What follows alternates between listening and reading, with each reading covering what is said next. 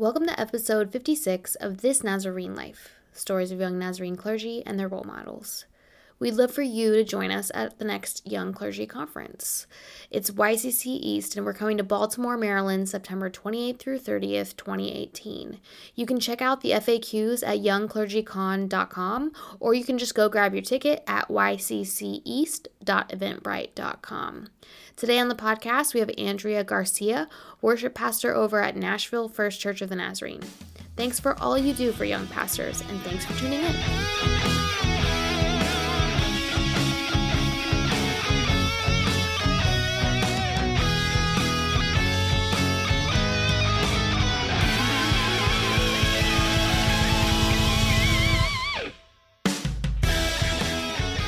Hey, welcome back to the podcast. I'm Britt Bowler-Jack, and I'm here with my guest, Andrea Garcia. She's the worship pastor over at Nashville First Church of the Nazarene. Welcome to the show. Hey, thanks for having me. So exciting to be here. Thanks for taking the time. Yeah. So the first question I ask everybody is, how did you end up in the Church of the Nazarene? Well, I guess it's in my blood. I am fourth generation Nazarene, and yeah, and my actually fourth generation pastor in the Church of the Nazarene, because on my mom's side, her grandfather was a pastor, and then her dad was a pastor, and then my dad is a pastor, and then of course on my dad's side, his dad was a pastor, and then he was a pastor, and then I guess they've passed on that heritage to me. Wow. Yep. So yeah, I grew up in the Church of the Nazarene. You know, my dad's a Nazarene pastor in Florida, and at Plant City Church of the Nazarene, and you know, just kind of the typical pastor's kid experience. You know, you're in the church 24/7. It feels like sometimes.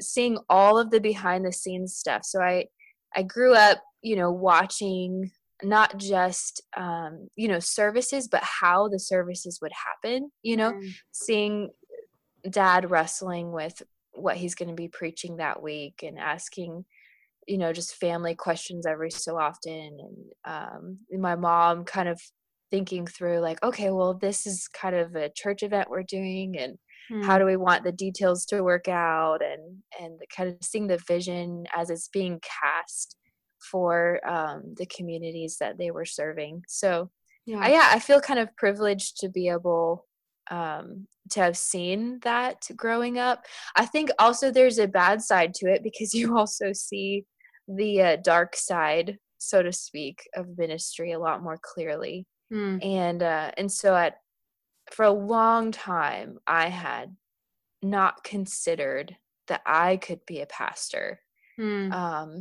because it was just so difficult looking, and and a lot of sacrifices, you know, that I saw my parents make for their heart for ministry. And I can look back and appreciate that more now, I think, than I could even as a child growing up. But I think also I didn't really ever see women serving in kind of leadership roles in churches, whether it be in our like specific kind of context, or even in like larger Nazarene district contexts. And so I think that also played into not really thinking I could be a pastor, you know. I thought, you know, maybe I could be a pastor's wife, I could be actively involved in church, but yeah, I think some things, I guess milestones for me, the first milestone was when I had a true encounter with Jesus, ninth grade of high school. So I guess I was 14. And, you know, I grew up in the church. And so in a lot of ways, you kind of just assume faith. Yeah. But that encounter made faith my own. And I was at a youth event, and the speaker was talking about how there are there is a temptation sometimes to live with one foot on one side and one foot on the other, like we're half in and half out. Kind of talking about a sense of cultural Christianity. Are Mm. you just faking it basically, Yeah. because that's what you're supposed to do. And that really resonated with me because I grew up in the church. I knew what you're supposed to do. I knew all the do's and don'ts. But I knew also that I didn't really have a profound connection with Jesus Christ. And so I I went down to the altar. I was like, well, okay, I'll just try this thing. And I just immediately like the tears started streaming down my face, and it was like this realization, like he is real. Mm. And you know how you hear in those songs of like the chains kind of being broken and lifted. It literally felt like that for me. It was Mm. the weirdest thing. And so I thought, wow, like I love this God, this is awesome. And I went through this profound personality change Oh, wow. almost. Yeah. um where I wrote down my testimony on a piece of paper, and then I was like shoving it in people's faces everywhere at school. um I was just really on fire, and I was spending all of this time reading scripture Mm. and digging into like, what do I believe now that I've had this encounter with God. And it felt like God was really revealing himself to me in new ways. And it kind of just started like a new journey, so to speak. Mm. Um, it was soon after that I felt God asking me to bring my guitar to school. Mm. And yeah, I just started to learn acoustic guitar, and uh, I loved it. I'd always been really interested in music, but it was kind of a new thing I was getting into. I was starting to write songs. The first song I ever wrote, oh my goodness, it was so bad, but it was so fun. It was basically my testimony story, and and I brought my guitar to school. I thought, okay, this is weird. I'm gonna do it though. So I had no idea why I was bringing my guitar to school, but I brought it to school. And I thought, you know what? Since I have my guitar here and I have a couple other friends over here, and we're just kind of waiting around until our first class starts, let's go ahead and have some sort of small Bible study time. Mm. And so that started a Monday morning weekly kind of, I don't even remember what we called it, if it was like a devotional kind of thing. And it kind of grew. Like we had, it never got super big, sort of. I mean it, um but it became this kind of, this like little group that actually continued even after I left and graduated. Mm. And we would talk about scriptures together, we would sing a few songs together. um and uh and I found a lot of life in that and a lot of passion, and it led to other things that I led at our school, and quickly received a really interesting, um what's the word, um uh you know what, when people have perceptions of you, anyway. Yeah, Mm. the school, I was like the weird Christian person. Mm. Yeah. And I went to a public school, and it was a really interesting time because our school was not, um in general, Christian. And actually there's a lot of anti-Christian feelings Mm. going on. And it's weird because I don't even know to this day why, like, because my sisters had a totally different experience at that same high school. Hmm. But I remember like my teachers just being so antagonistic. They would ask us, questions about like, why do you believe in God, and if how on earth can there be a being that can create a rock that's too big to carry, that he can, I don't know, just crazy stuff. And just remember, like, just feeling all of the Christianness from my classmates. I remember having this conversation with this one guy who's a proclaimed atheist, and he was just ragging on me. And I was like, well, listen, what do you think the purpose of life is? And he looked at me and he was like, well, it's to enjoy life and to, have the best time that you can, because it's fleeting. And I looked at him, I was like, well, is that it? And he was like, yeah, well, yeah, because that's all you can do, is you're just enjoying life. And I kept pushing him, and I could tell I'd hit a nerve. And the next day he came back and he said to me, he's like, well, you know what? I've decided that I'm an agnostic now. And I just thought that was so interesting. And looking back, I can see how all of those experiences shaped me, because when it wasn't cool to be a Christian, it kind of really forces you to know who you are and what you believe. Yeah. And also I think it gave me an interesting lens into into this bridge between a very Christian world and then a very secular world.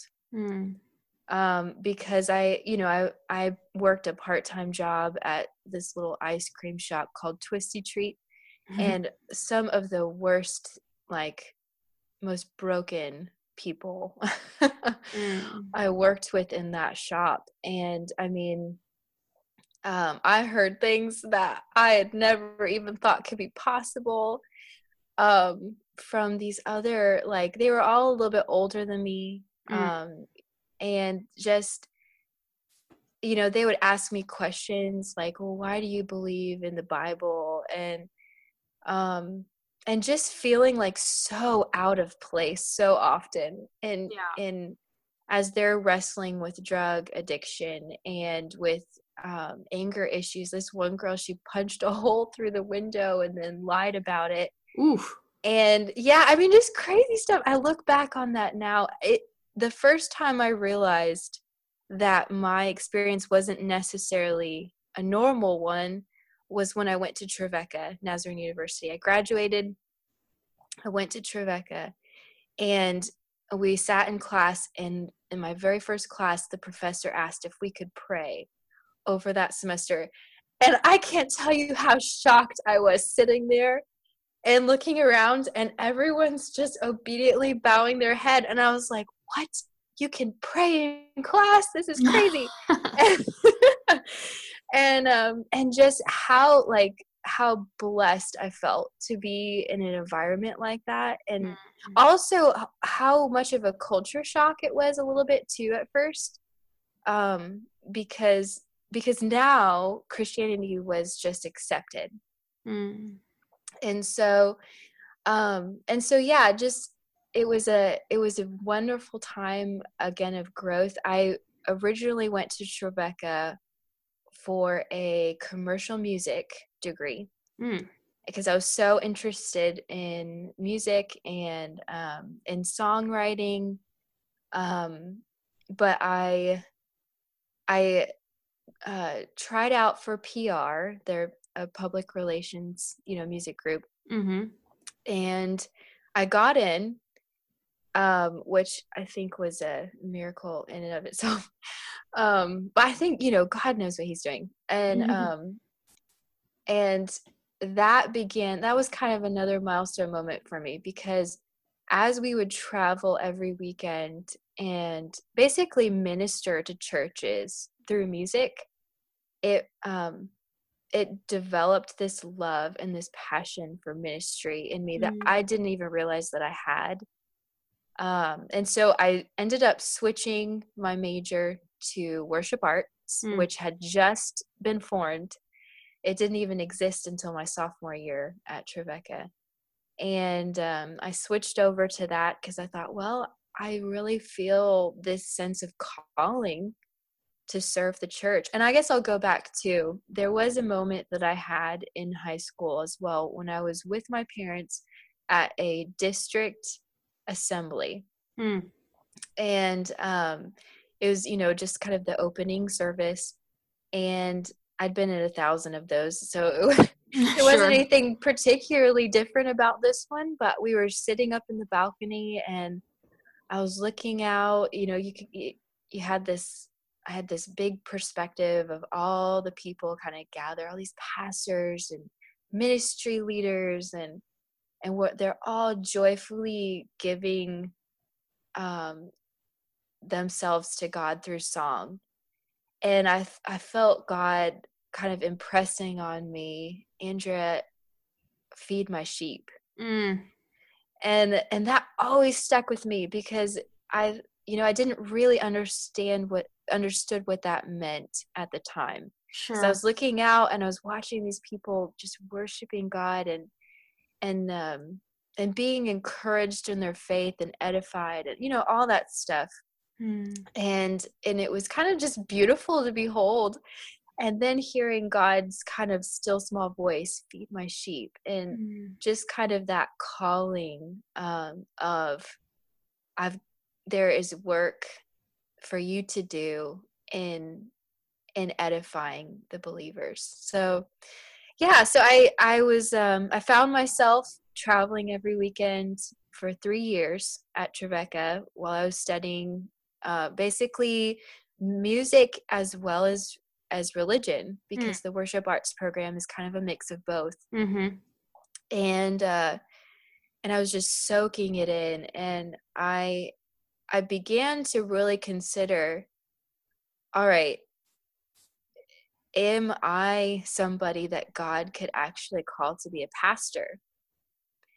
And that was something that I wrestled with for quite a while. At first I was like, well, I'll be a song leader, I'll be a worship leader, and I'll do that part-time or something for a church, and I'll kind of figure out another way to earn an income but it just became more and more clear as time went on. It wasn't anything that was like a major lightning bolt moment, but it was just steadily over time. I just fell in love with leading worship and leading God's people and pouring into people. And so fast forward, I graduated from Trevecca with a worship arts degree. And I was kind of in this limbo of, all right, what's next? And started interviewing with some different churches. And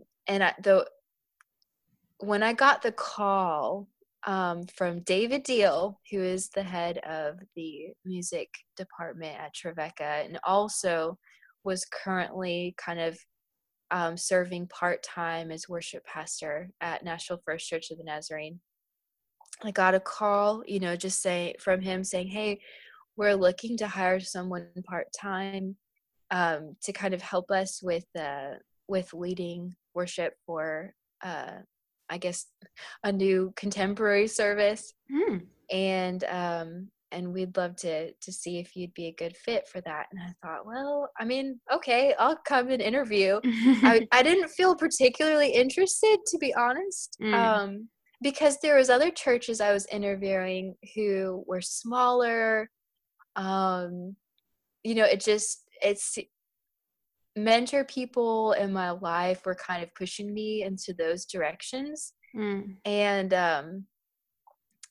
so I went ahead and I visited with Corey, who I'd met at Trevecca, who's now my husband, and we were about to get married in like a month.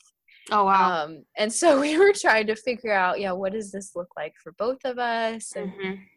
And we're sitting in the church. First of all, it was overwhelming how giant the church was, because I've always grown up in small churches, and so is Corey. And so that was kind of just the building itself was kind of off-putting. And then all of the people were so perfect.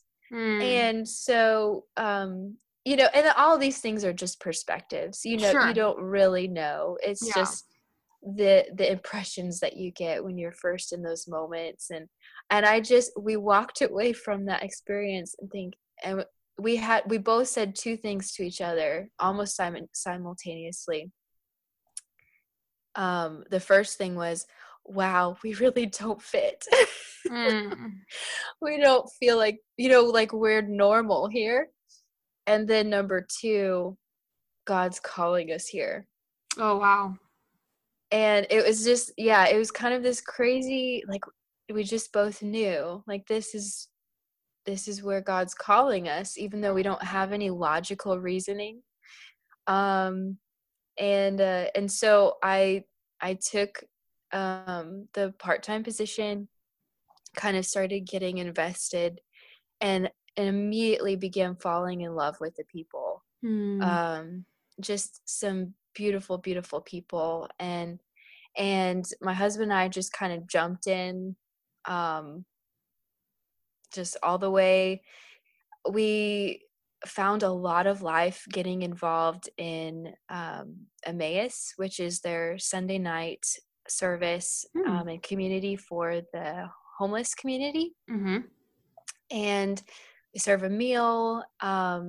Eric Paul was the pastor of that community at the time. And oh my goodness, we had the most awesome conversations with him and joy all the time, Mm. of just both feeling these passions for what the church can be, Yeah. and and being God's hands and feet in the world, and feeling Mm. a passion for um social change and not just individual change. I think both are important for a church community, um, to be aware of and to be invested in. Yeah.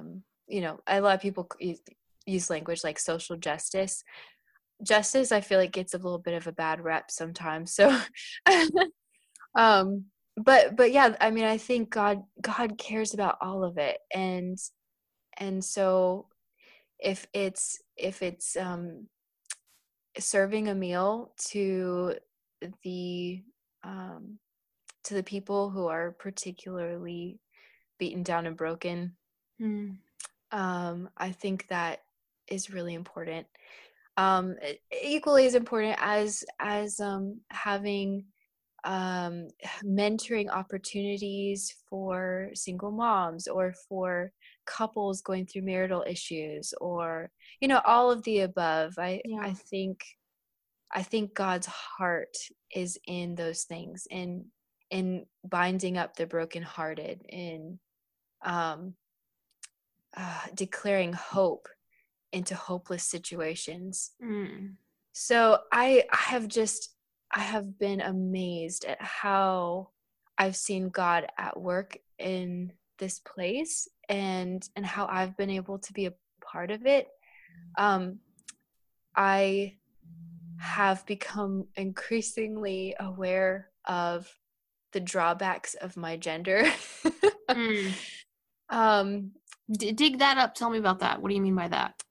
oh, well, I, I was, there had never been a woman in a position like mine at our church. Mm. I think it was one thing whenever I was kind of an associate role, helping lead a side little church plant start thing that they were starting. Mm-hmm. Um, things kind of went really well for about a year, and David Deal, who was the worship pastor at the time, decided that he needed to step down because he just had his hands full with trying to do all that he was doing full time at Trevecca, as Mm. well as the needs of the church.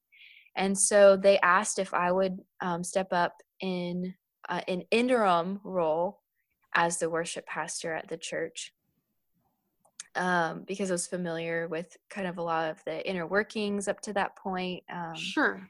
and all of that. And so I agreed, um and I guess it went well enough that after about 4 or 5 months, I was approached with, would you like to just make this official? Mm.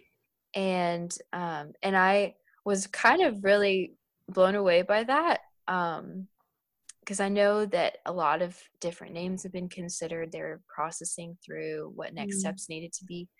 Um, but I, agreed, and I thought, all right, well, it's going. I'm enjoying it, so I'll keep doing the best that I can. And I was also learning so much.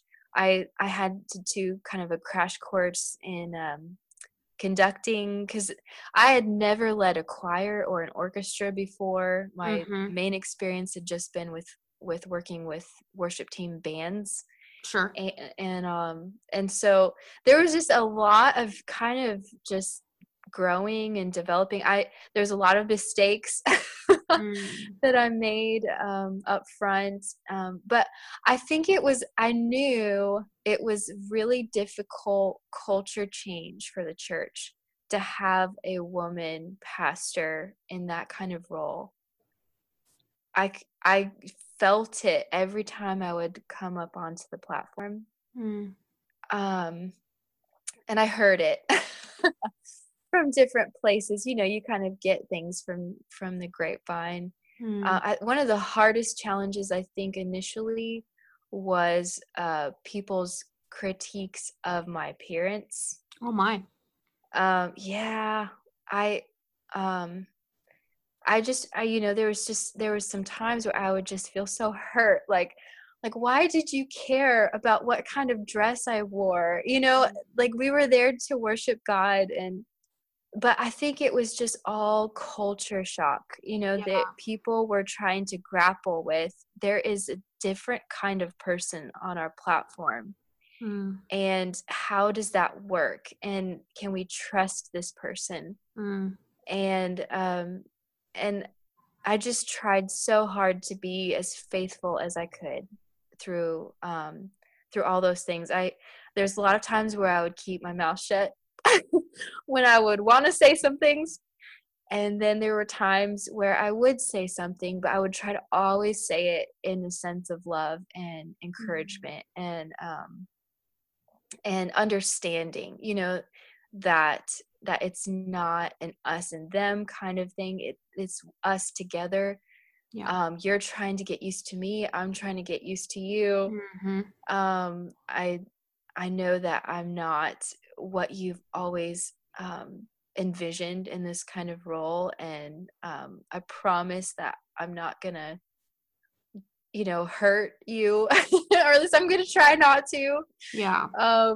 Yeah, and just trying to always bring grace to the table, Mm. and go the extra mile towards our people. Mm. And no, it's not everyone, but it was a pretty large, and I still have, there's still some that struggle. Um, but I also really appreciated that my pastor fought for me, Mm. as hard as he did. Oh my goodness. I don't think I would have survived Mm. without that kind of um, encouragement from him, publicly and privately. Mm. Like he would really put himself out there, in support of me, and to sometimes his detriment. And I will never be able to tell him how much I appreciate, like, how he invested in me when he didn't have to. Mm. Wow, that's great. Yeah, it is. Yeah, and I mean, just little simple things. Like one time we were both on the platform because I was about to lead a closing song, and we had a guest speaker that day that was preaching, and pastor had come up because he was going to kind of close out in a closing prayer as well. So we were both up there kind of off to the side, and my pastor stepped back and stood next to me Mm. like an equal, instead of kind of standing kind of in front of me, which is Mm. what I expected. Mm.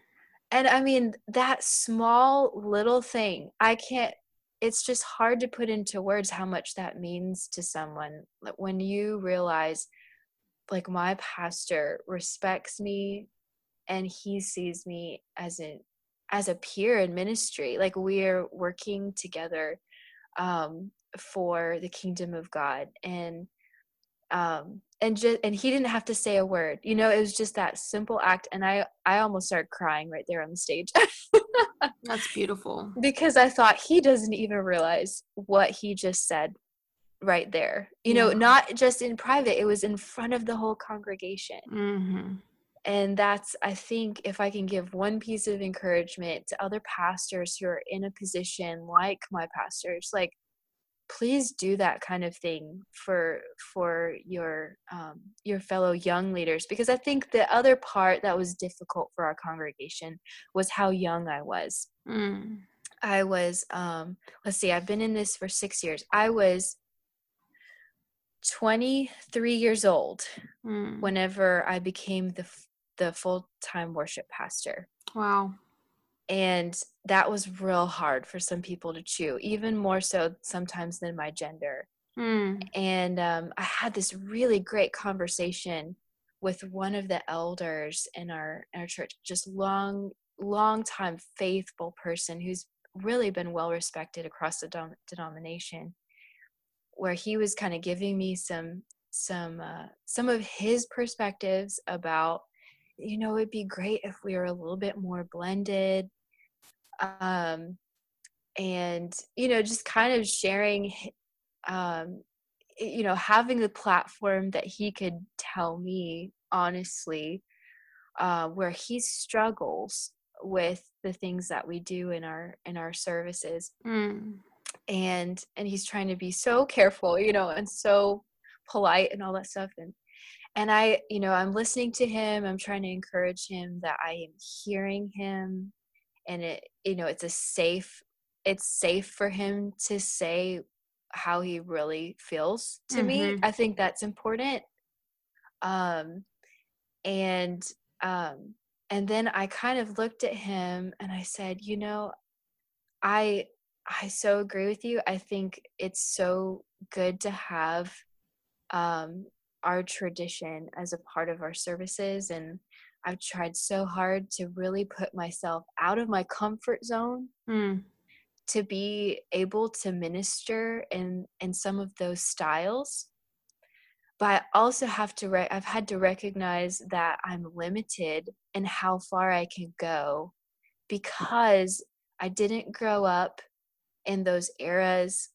I don't have even some of the, I mean, I just can't morph myself into a middle-aged man. Yeah. That's There's just so many things that I can only go so far to be able to reach culturally. And so as I'm reaching out to our people and trying, you know, pushing past my comfort zone, I've never done some of the songs that we are doing and that we have, you know, intentionally poured ourselves into with our choir and orchestra. But doing it in love and in ministry to our people.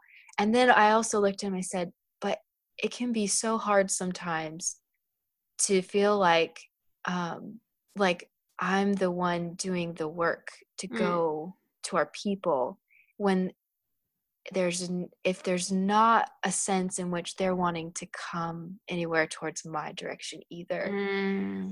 And I felt like that was a really helpful conversation, because he kind of just looked at me and he kind of nodded his head and he said, I think I understand what you're saying. Yeah.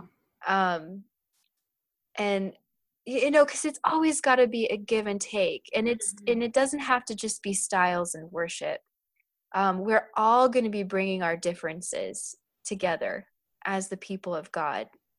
And at some level, we have to be able to recognize the value in people that think and see things differently. And then see how we can learn from each other. I feel like I've learned so much from the saints in our church, and I think there's ways in which they're hopefully learning from me too.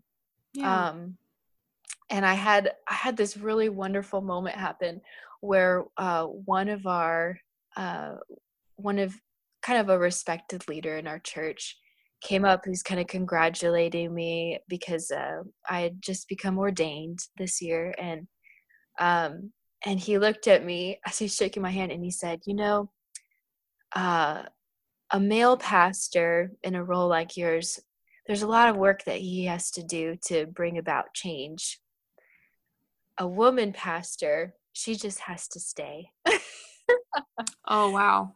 And oh my goodness, I totally resonated with what he was saying at that moment, and just feeling like, yes, you are so right. There is a sense in which just me being here Yeah. and kind of just trying to be a faithful presence Mm. is already making a great amount of change for our people, and understanding what it is to see people that are different and to see God in that. And another thing that's really shaped me about being part of this particular community is the global perspective of the Mm. Church of the Nazarene.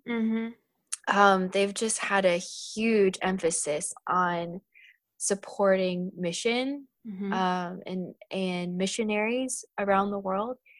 And like there's currently, I think, 5 or is it 4 different missionaries that we're supporting Oh, wow. through Faith Promise, and as well as the World Evangelism Fund. And we kind of do a big thing about that every year. And I grew up in kind of more small town feels, like smaller towns, smaller churches, everybody knows everybody, all that stuff. And there's so many important um there's great important value to that. Coming to kind of a big church, there's a new perspective that I learned, and that is to care for for the unreachable, like the untouchable things. Because obviously you're not going to be able to develop like first name basis relationship with maybe people in Haiti that you've kind of been investing in over several years, building some wells. You're connected to some specific leaders that are doing some great things there. So it's hard, it's just a different thing to create a compassionate muscle for things that are a little bit farther out. Yeah. And so I feel like I've just been so discipled in that way at our church, in having more of a global perspective. And also I think learning how that translates socially to our community. That's something that our church is really working on right now, because they've been so good at the global picture. And now, all right, so what does that mean for our city, the city of Nashville? Yeah. And we, through God's providence, we had a group of Haitian immigrant people that wanted to meet and worship at the church, and kind of joined the church. And so there was already a Haitian Creole service, as well as kind of now we had started the kind of this new church plant service, as well as the long-standing kind of tradition service of the church, and then the Emmaus community service that was happening on Sunday nights. And then we had a group of Africans that started coming to our traditional service, worshiping with us, and then asked if they could start their own service and become Nazarenes. Wow. They're all primarily refugees from Congo, and they worship in Swahili, and that was a beautiful thing to to watch that unfold. And now there's a kind of a new like Hispanic um, startup that's happening and through this wonderful woman who's also sensing a call in her life maybe into ministry and kind of still developing what that looks like. And so there's a handful, they worship together in Spanish. um and so Wow. and through all of these, it's crazy because I've been, interacting in small ways with all of these different leaders that come from completely different backgrounds, different languages, different cultures, the most stark of which is with our African refugee friends. And learning how God is faithful in it all. And it doesn't look the same. Yeah. We had we've now had 2 Pentecost services last year and then this year, where we brought all of these congregations together. And there were so many people that said, oh, we can't, like, there's no way we can make this happen. There's just too many different people with different expectations and too many language barriers, all of a sudden I was like, no, like, if we're going to be one church, we need to at least be able to worship together once. Like, Yeah. this has got to happen. And so I really fought for it for about a year. And finally I remember the day we were sitting at the staff table and pastor kind of looks around and he says, all right, you know what, we've been talking about this, let's just do it. And I was like, yes, okay. He's like, we'll just shoot and see what happens, and if it doesn't work, we'll just know. Yeah. And I was like, okay, thank you. Like, and so now I just got to work, and for months kind of meeting with the different leaders and kind of basically putting this service together. There's all different kind of worship times, and so we had to kind of settle in on all these logistics.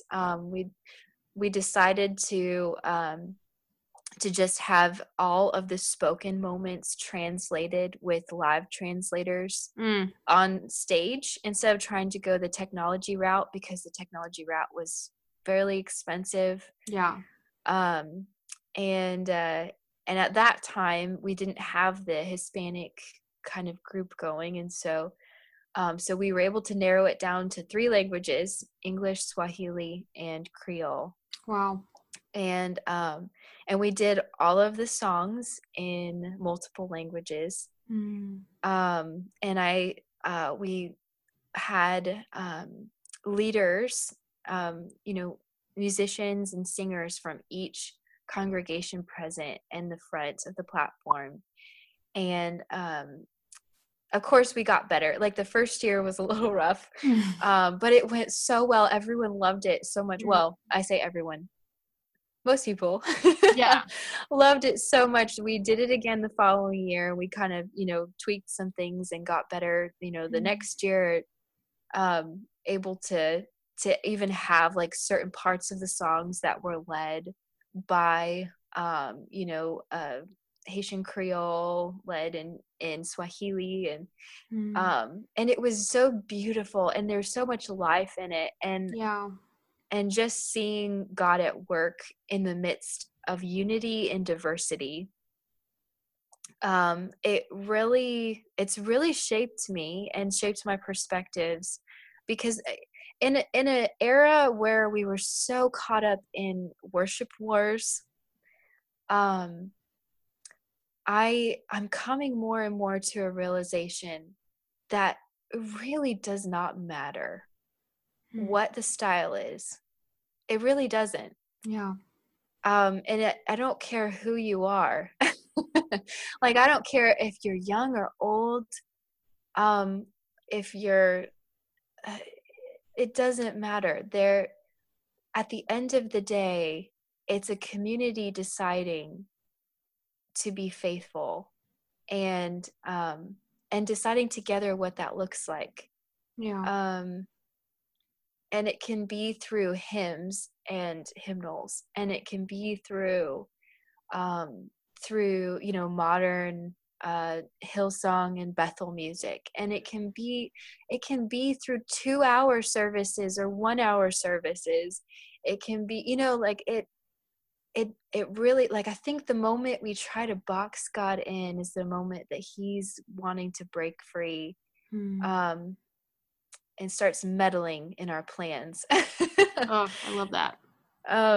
Yeah, so I've grown to really appreciate where we're at as a church. There's still so far to go. You know, Mm-hmm. there's still I I'm embarrassed to say that we still have, you know, some things we need to grow in. Like, um with the best intentions, sometimes our greeters still greet African American people and show them to the Haitian American service or to the African service without really taking the time, you know, Mm. to Sure. so there's little things like that, you know, that we still need to grow in and grow in our perspectives, and there's really only one way to do that.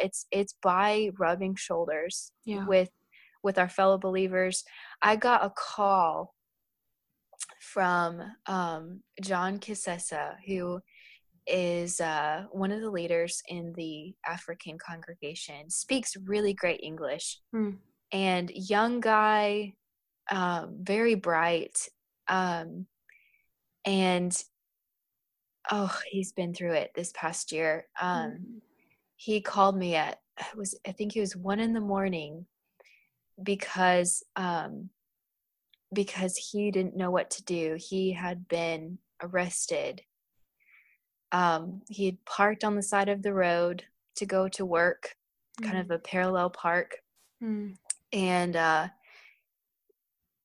police officer had pulled up, and um, told him that he needed to move his car because he was in the middle of the road. Mm. And he looked at him really confused and was like, "Well, no, I'm not. I'm on the side of the road." Yeah. And the police officer repeated himself and said, "No, you need to move because you're in the middle of the road."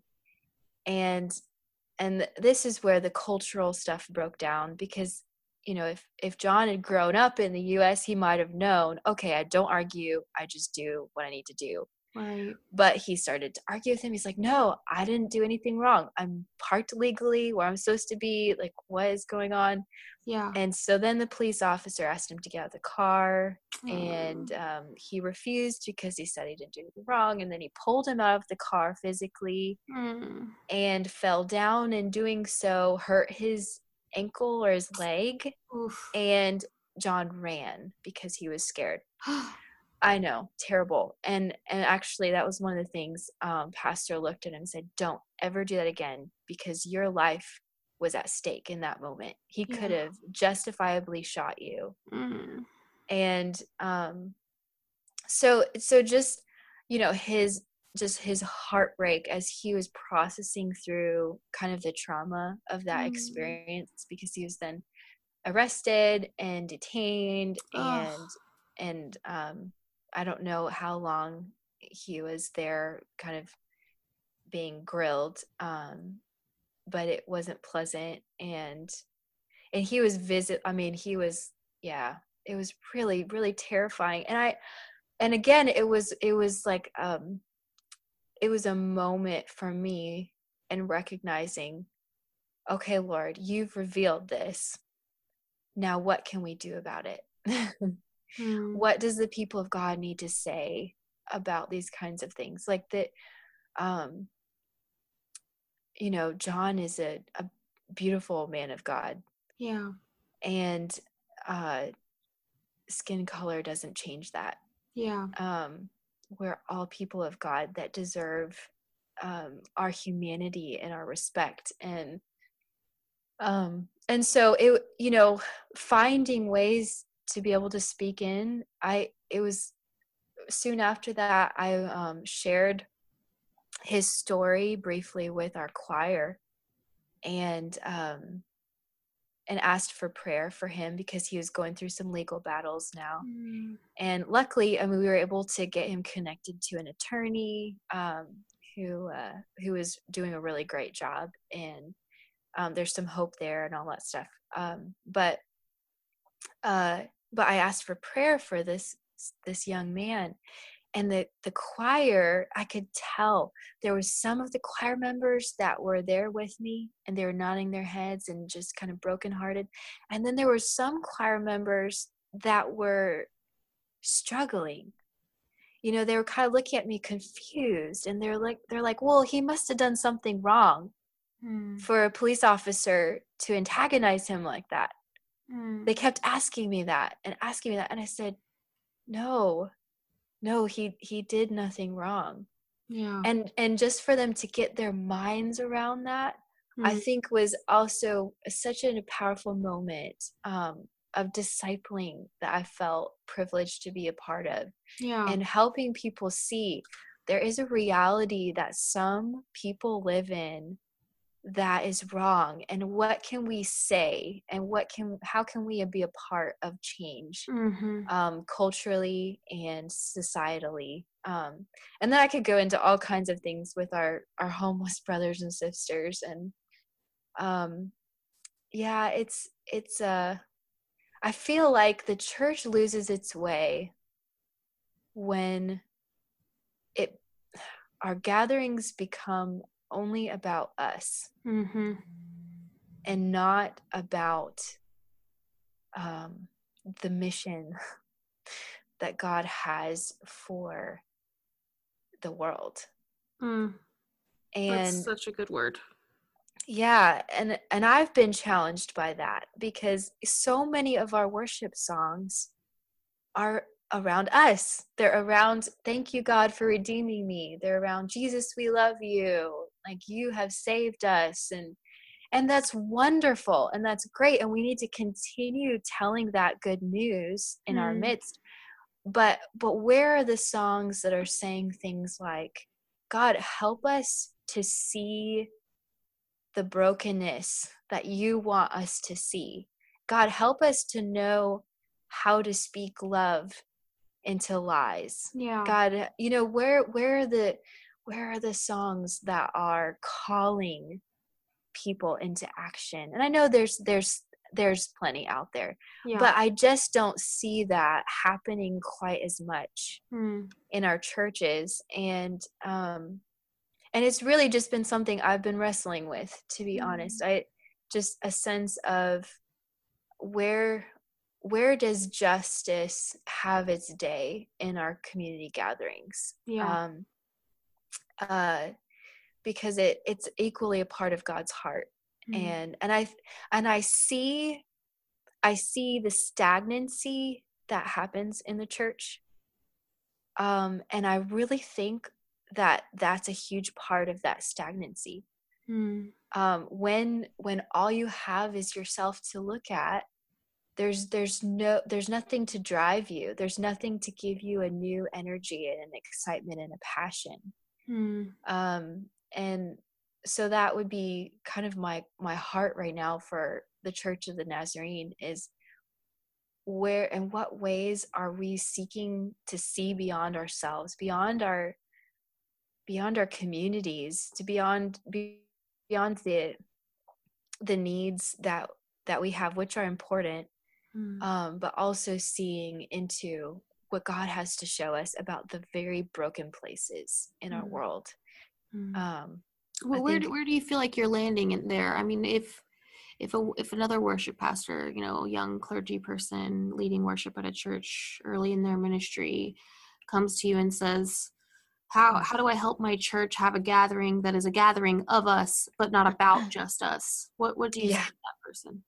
Oh my goodness. Yeah. So, I mean, I don't pretend to have all the answers. I think that I've been really profoundly shaped by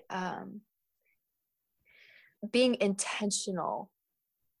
So intentionally including prayers that are for other places and other people. Intentionally including songs that are about a sense of action or calling, that are kind of, I guess they use the word inward and outward focused. being intentional about what kinds of stories are told on the platform. It just every so often there's stories told about how God is at work in a country across the world. Yeah. How God is at work through this ministry that somebody has started in the church, Cheryl's List. And it doesn't, again, I don't think it needs to just be everything. There needs to always be a balance. Because there is a sense in which the people of God are gathered to edify each other as well. So there's a both and. There's a healthiness, I think, that you can find in a balance of there's one song that I've really loved recently that's called By Our Love. It was done by Christy Nockels. I think the words of the chorus, the time is now, come church arise, love with his hands, see with his eyes, bind it around you, let it never leave you, and they will know us by our love. Like finding moments like that to be able to share as a community of faith, and to tell the stories of how God is at work, or how you're being challenged about even perspectives. So yeah, I don't know if that's a very good answer, because I'm still on this journey. Yeah. Trying to figure out what that looks like. And in some ways I think it looks a lot like what our history has been in the Church of the Nazarene. Our church, National First Church of the Nazarene, was built through kind of camp meeting approach that he's just preaching on the street corners and to people that were kind of the undesirables of the day, and they started coming to know the Lord.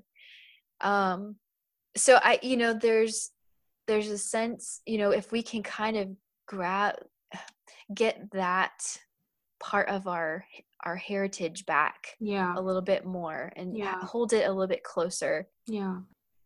Well, let me ask you, Andrea, the last question I ask everybody to unpack is, what gives you hope for the future of the Church of the Nazarene, and what is keeping you here?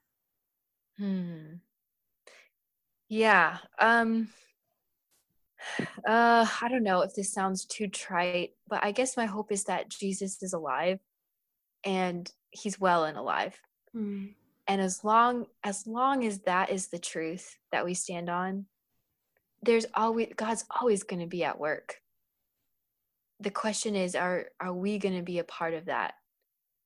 So I think so. I mean, I think God's always going to be calling people out. He's always going to be drawing people to himself. And there's nothing, I mean, scripture says the gates of hell will not prevail. So I think the victory is already ours. It's just, are we going to be a part of that? So that's great. If somebody, say, young worship pastor, wants to get a hold of you and brainstorm and hear more about your story, where could they reach you? How could they find you? I guess they can shoot me an email at agarcia@nfcn.org. I'm kind of an oddball in that I really don't use social media at all. I just find it to be really draining sometimes. Yeah. That makes sense. Yeah, so I mean, I would love to get in touch with people. Just shoot me an email, and then I can reach back out and go from there. So that's great. We'll put that in the show notes so people can track you down. Awesome. Well, thank you so much for coming on the show. Thanks for taking the time.